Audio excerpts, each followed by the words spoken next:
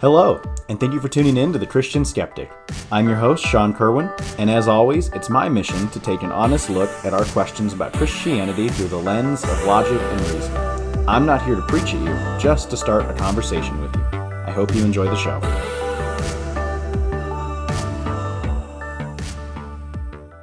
So I don't know why I've never recorded an episode like this, or an episode on this subject. As a matter of fact, I was going back through my archived episodes because I wasn't sure if I'd recorded something like this or not. And so I just did a quick search for my titles, and I just typed in Jesus in the search box and realized I've actually never recorded an episode with Jesus in the title. So here we go.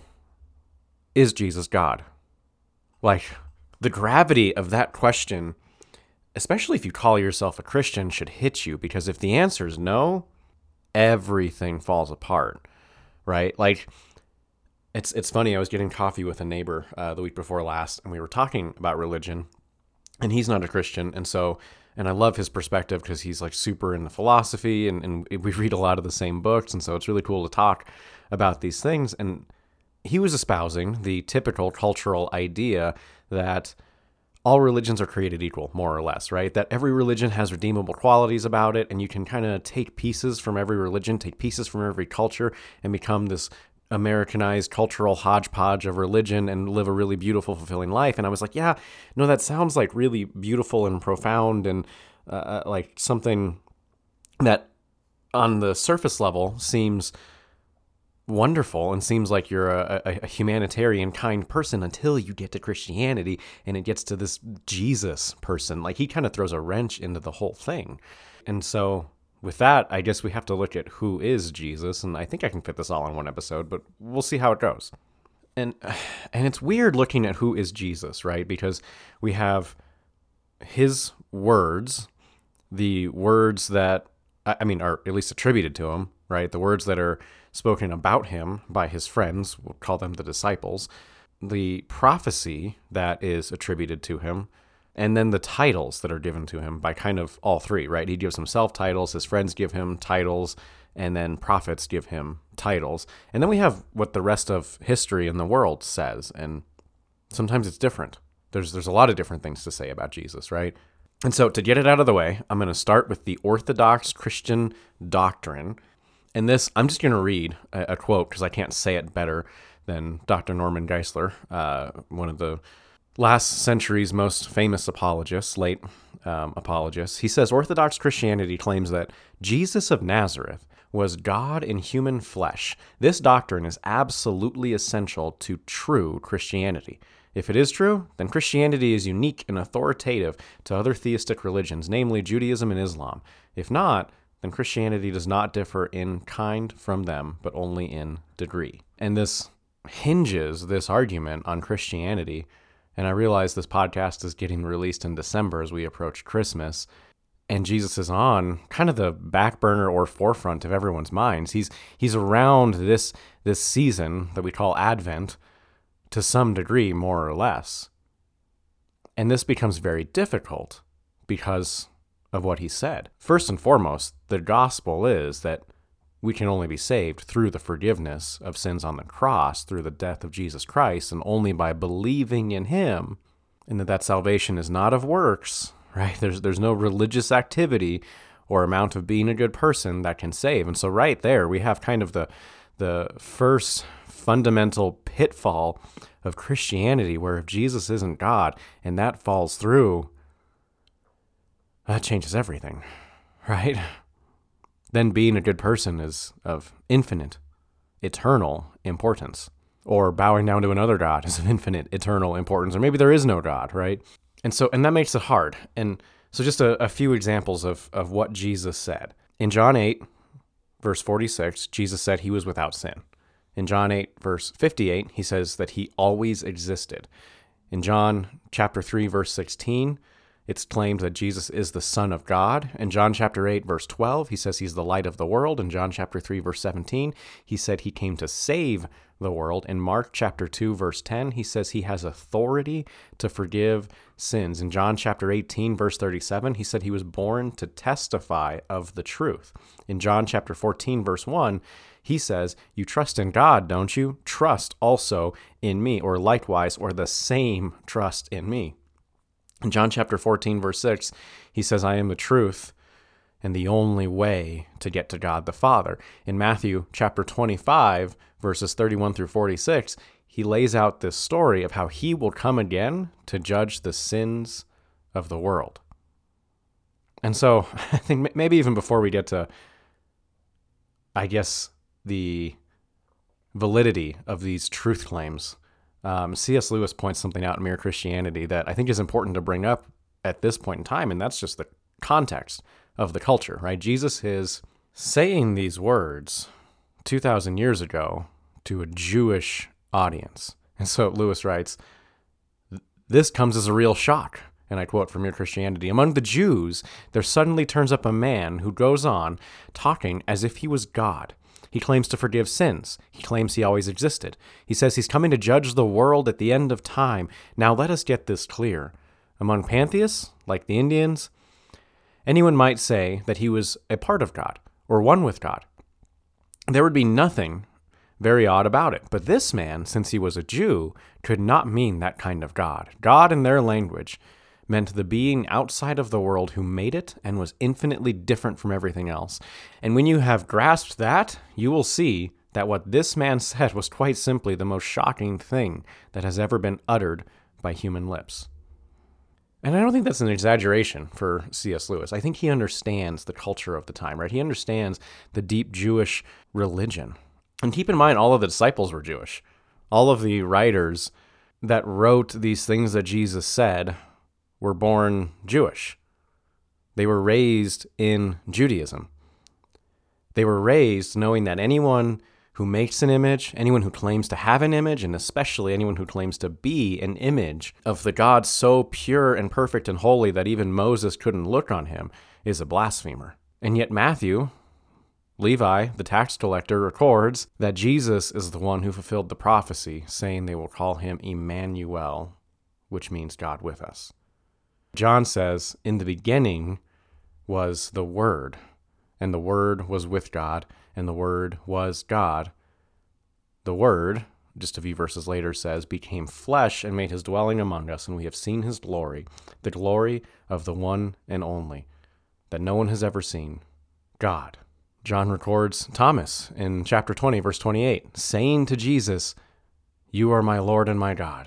Paul, not one of the apostles, but the later converted to Christianity, would record in Colossians that in Christ, all the fullness of the Godhead lives in bodily form, that the appearing of our great God and Savior was fulfilled in Jesus, he writes in Titus chapter 2.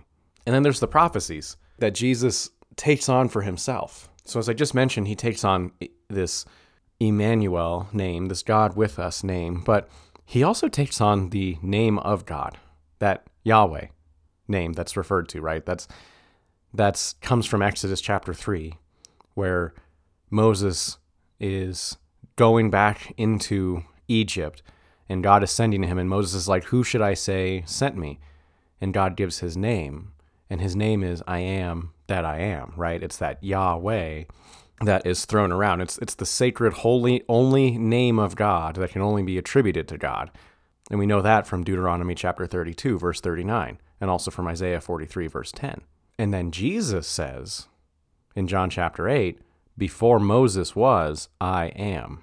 And that's crazy, because what that means is, as I just alluded to with John's reference of in the beginning was the Word, that's Genesis chapter 2, right? That is God giving life. Well, that's also John chapter 5, where Jesus says to be the giver of life, and John chapter 10, and John chapter 11. So if Jesus is the giver of life, well, it would also make sense then in Matthew chapter 18 and Matthew chapter 28, where he claims to be omnipresent, as well as Matthew chapter 11, Luke chapter 5, John chapter 2, 16, and 21, where he claims to be omniscient or all-knowing. Similarly, in Matthew chapter 28, Mark chapter 21, and John chapter 10, he claims to be omnipotent. And so now we're kind of touching on something that we get from the Talmud and the Torah, right? From Jewish scholars. They write, and Christian scholars and theologians have picked this up as well, but there are 5 non-transferable attributes of God. So in other words, there are 5 attributes that can only be placed on what you would define as God in the truest, most Torah, biblical, Jewish, and including Islamic sense of the word. So, and I don't have time to really dive into these, and maybe we can do that in a future episode, but those 5 are, number 1, aseity, which is self-existence, which is to say that outside of time, outside of creation, outside of everything, the first principle of causality exists in God, that God is neither created nor can be destroyed, right? God exists outside of creation in and of himself. So that's one of the attributes of God. The other one is sovereignty, right? Or as I just mentioned, omnipotence, which is that all-powerful quality. That in Islam, Judaism, and Christianity, the God, creator God, has power and dominion over everything, right? There's nothing God cannot do with his power. Also, infinity is one of those 5 attributes. So it's a limitlessness, not like the weird Bradley Cooper movie, or as I just mentioned previously, omnipresence. And so what that is saying then in Christianity, Islam, and Judaism is that God is everywhere, right? Not that God is in everything, as Lewis mentioned in the quote that I just read to you, but that God is everywhere, that God is surrounding everything. And then there is immutability. And if you've been listening for a while, you know that I recorded an episode asking, does God change his mind? Where I actually do go into this one quite a bit. But that's just that. That's unchangeability. So for Christianity, Islam, Judaism, God does not change. He is the same as the Bible says yesterday, today, and forever. Speaking of forever, the 5th non-transferable attribute of God is eternality. So God is timeless, right? As I just mentioned, he has no beginning or end, or as Jesus claims in Revelation, I am the Alpha and the Omega, the beginning and the end. And so if we go back, all of the references I just made is Jesus claiming all of those attributes for himself, with, to the Jewish listener, the most shocking of which being Jesus saying, before Abraham was, I am, making reference to the name of God that was given at the time that God was only referred to as the God of Abraham, Isaac, and Jacob. Jesus says before that, before the God of Abraham, Isaac, and Jacob said to Moses, I am, Jesus says, I am. So, okay, maybe Jesus is God, but what does that mean? Well, we're only actually looking at half the picture because Jesus was also man. And that's probably the worst part of things from a human nature sin perspective. And I'll say why on that in a second, but I think it's also important to note that the Bible talks about a divine and a human nature equally for Jesus. So I just mentioned all of those references, and feel free to rewind, go back and look those up for yourself.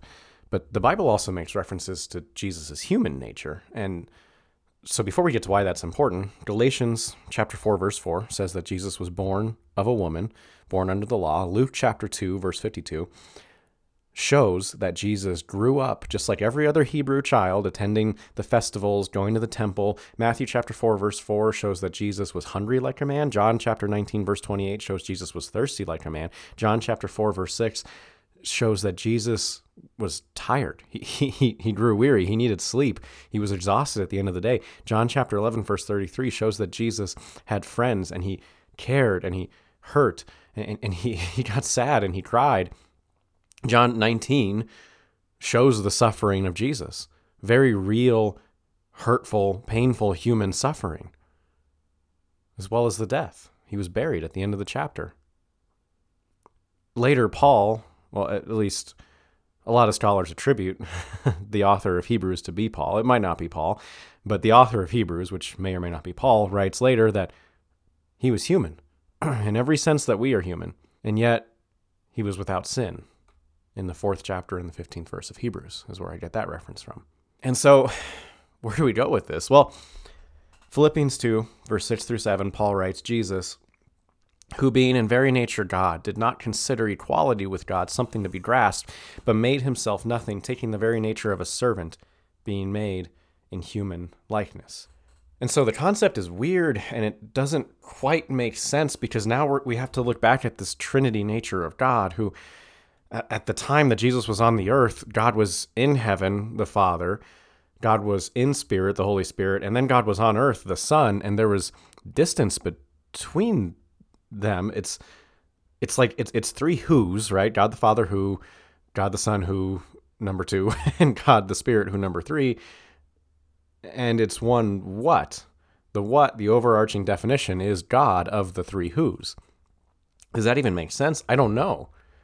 I mean, it doesn't, right? Like, it's hard to comprehend in our human mind. And then to make matters even weirder, there's this picture in the Gospels where Jesus gets baptized, and Jesus is standing there in the water, heaven opens, God the Father speaks, and you see the Spirit descending like a dove, which is also kind of weird because, as Dr. Timothy Keller points out, there's really only one other place in all of Jewish tradition that the Holy Spirit's referred to as a dove, and that's one of the translations from the captivity of the Torah, where when it says the Spirit was hovering over the waters of the deep, it uses a word that's kind of like fluttering, but that word in context was only used to describe a dove, and so that's also kind of weird that it's like, okay, now here we are, Jewish context, Jesus is there getting baptized, there's clearly a three who's, but it's all God happening in this scene. And then there's this offhanded, like, demonstrative, I guess, interpretive dance kind of reference to the creation story. And all of this somehow coalesces and concludes on this baptism of Jesus. And God the Father speaks to God the Son while God the Holy Spirit is descending on Jesus and says, "This is my beloved Son in who I am well pleased." It doesn't make sense. Then we look at these words, and then we look at history, and then we look at Josephus and Pliny the Younger, and then we look at everything that's happened in the past 2,000 years, and clearly this Christianity has completely changed the world, and clearly there was a person who lived on this earth named Jesus. And so then it's like, okay, well, all of the verses I just referenced about Jesus being a human in the Bible, well, it's plausible then that those are true. And so we're still left wondering, what if everything he said was true? Right, because if half of what he said wasn't true, well, then let's throw the baby out with the bathwater. Like for real though, and I'm not trying to be smart alecky here, but if half of what Jesus said wasn't true, don't follow him. Celebrate something else this Christmas, right? Like for real though. Like, and I'm wrestling with this thought just as much as you are. Maybe I'm wrestling with it more than you are. I don't know. I feel like I always wrestle with this thought. I feel like this is the whole point and culmination of my skepticism is I always got to know if it can be disproven. Because if it's true, if Jesus is God, then that means that his death on the cross does pay for sins, right? If that's true, if Jesus is God, that means he rose from the dead. If Jesus rose from the dead and forgave sins, then there's no other way besides Christianity. There's no other way to live life. There's no other way to get to heaven. There's no other way to God. There's no other way to peace besides Christianity if this is all true. And I'll be honest with you guys, at this moment right now, and for the past decade of my life, I have believed and still believe this is true. Look, because the reality is, when you get back to the Trinity, when you get back to what C.S. Lewis writes, when you get back to what we know about psychology, when you get back to what we know about evolution, when you get back to what we know about biology, nothing else connects the puzzle pieces together quite like the statement Jesus is God. And I hope I've been building this case and making this case for you over the course of the past couple of years that I've been doing this podcast and you've been tuning in, or maybe you're just starting to listen. And I encourage you to go back and listen because I have a lot more to say on this. But I've done a lot of reading. I've read other religious texts. I'm skeptical. I'm hunting. I'm searching. And I would be lying to you if I said I found anything that disproves the deity of Christ. As much as it would be a temptation of mine to do. And like, seriously though, I love reactions. I love shocking people. And so I would love to record a podcast episode where I just shock you and say, hey, the Christian skeptic is no longer a Christian, and here's the reason why. And part of that reality is there can't just be one simple reason. The conversation on is there a God is complex enough. And I think I've reasoned through that enough to not get into it here. I mean, obviously we're running so much out of time right now. But if we say there's a God, then we have to answer which God is that God. And I think we have to take human psychology into consideration when we do that. I think we have to take where we are in biology, whether you believe in evolution or not. But if you do believe in evolution, we have to look at what all we've been through on an evolutionary basis and how we've evolved over time, and what the culmination of this is. And go back to the evolution episode I recorded. But if it's a process, structuralism, evolution, and the pinnacle point that we're reaching is this human intellect, and we know that there are certain things that help it thrive, like community and belonging and love and authenticity and speaking the truth. And these are all basic human psychological concepts. Wouldn't it make sense that if there's a God, he fulfill those things for us in the deepest, most truest, and most eternal sense? And what God does that, who sits up in heaven and says, you obey, you do good, you be a good person, and if you fail, I'm going to punish you for the rest of eternity. And if you succeed and you're good enough, and maybe you have to be better than everybody else, maybe then I'll love you. What kind of God is that other than a cruel God who delights in power? And I don't think it's just wish fulfillment to say that a God who loves us so much that he would say, you're imperfect, you can't do this, there's a standard, there's righteousness, there's justice, you know it, I've embedded it in your heart, and that's why you can look at any tragedy.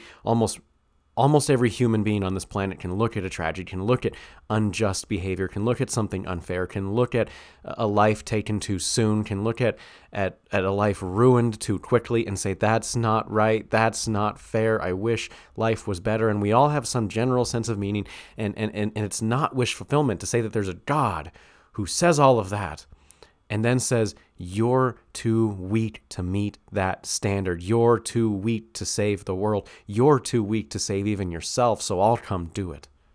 I'll come save you. I'll come pay the price. I'll come bear the fullness of unjust treatment, of unfair, the fullness of the weight of the law and the punishment that you deserve.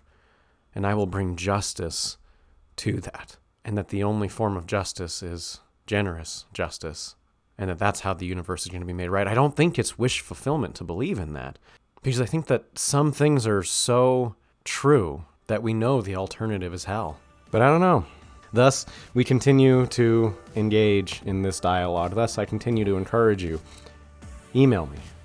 Reach out. Let me know what you think. And if I don't get to talk to you before then, I hope you do have a good Christmas, and I hope you've enjoyed the show.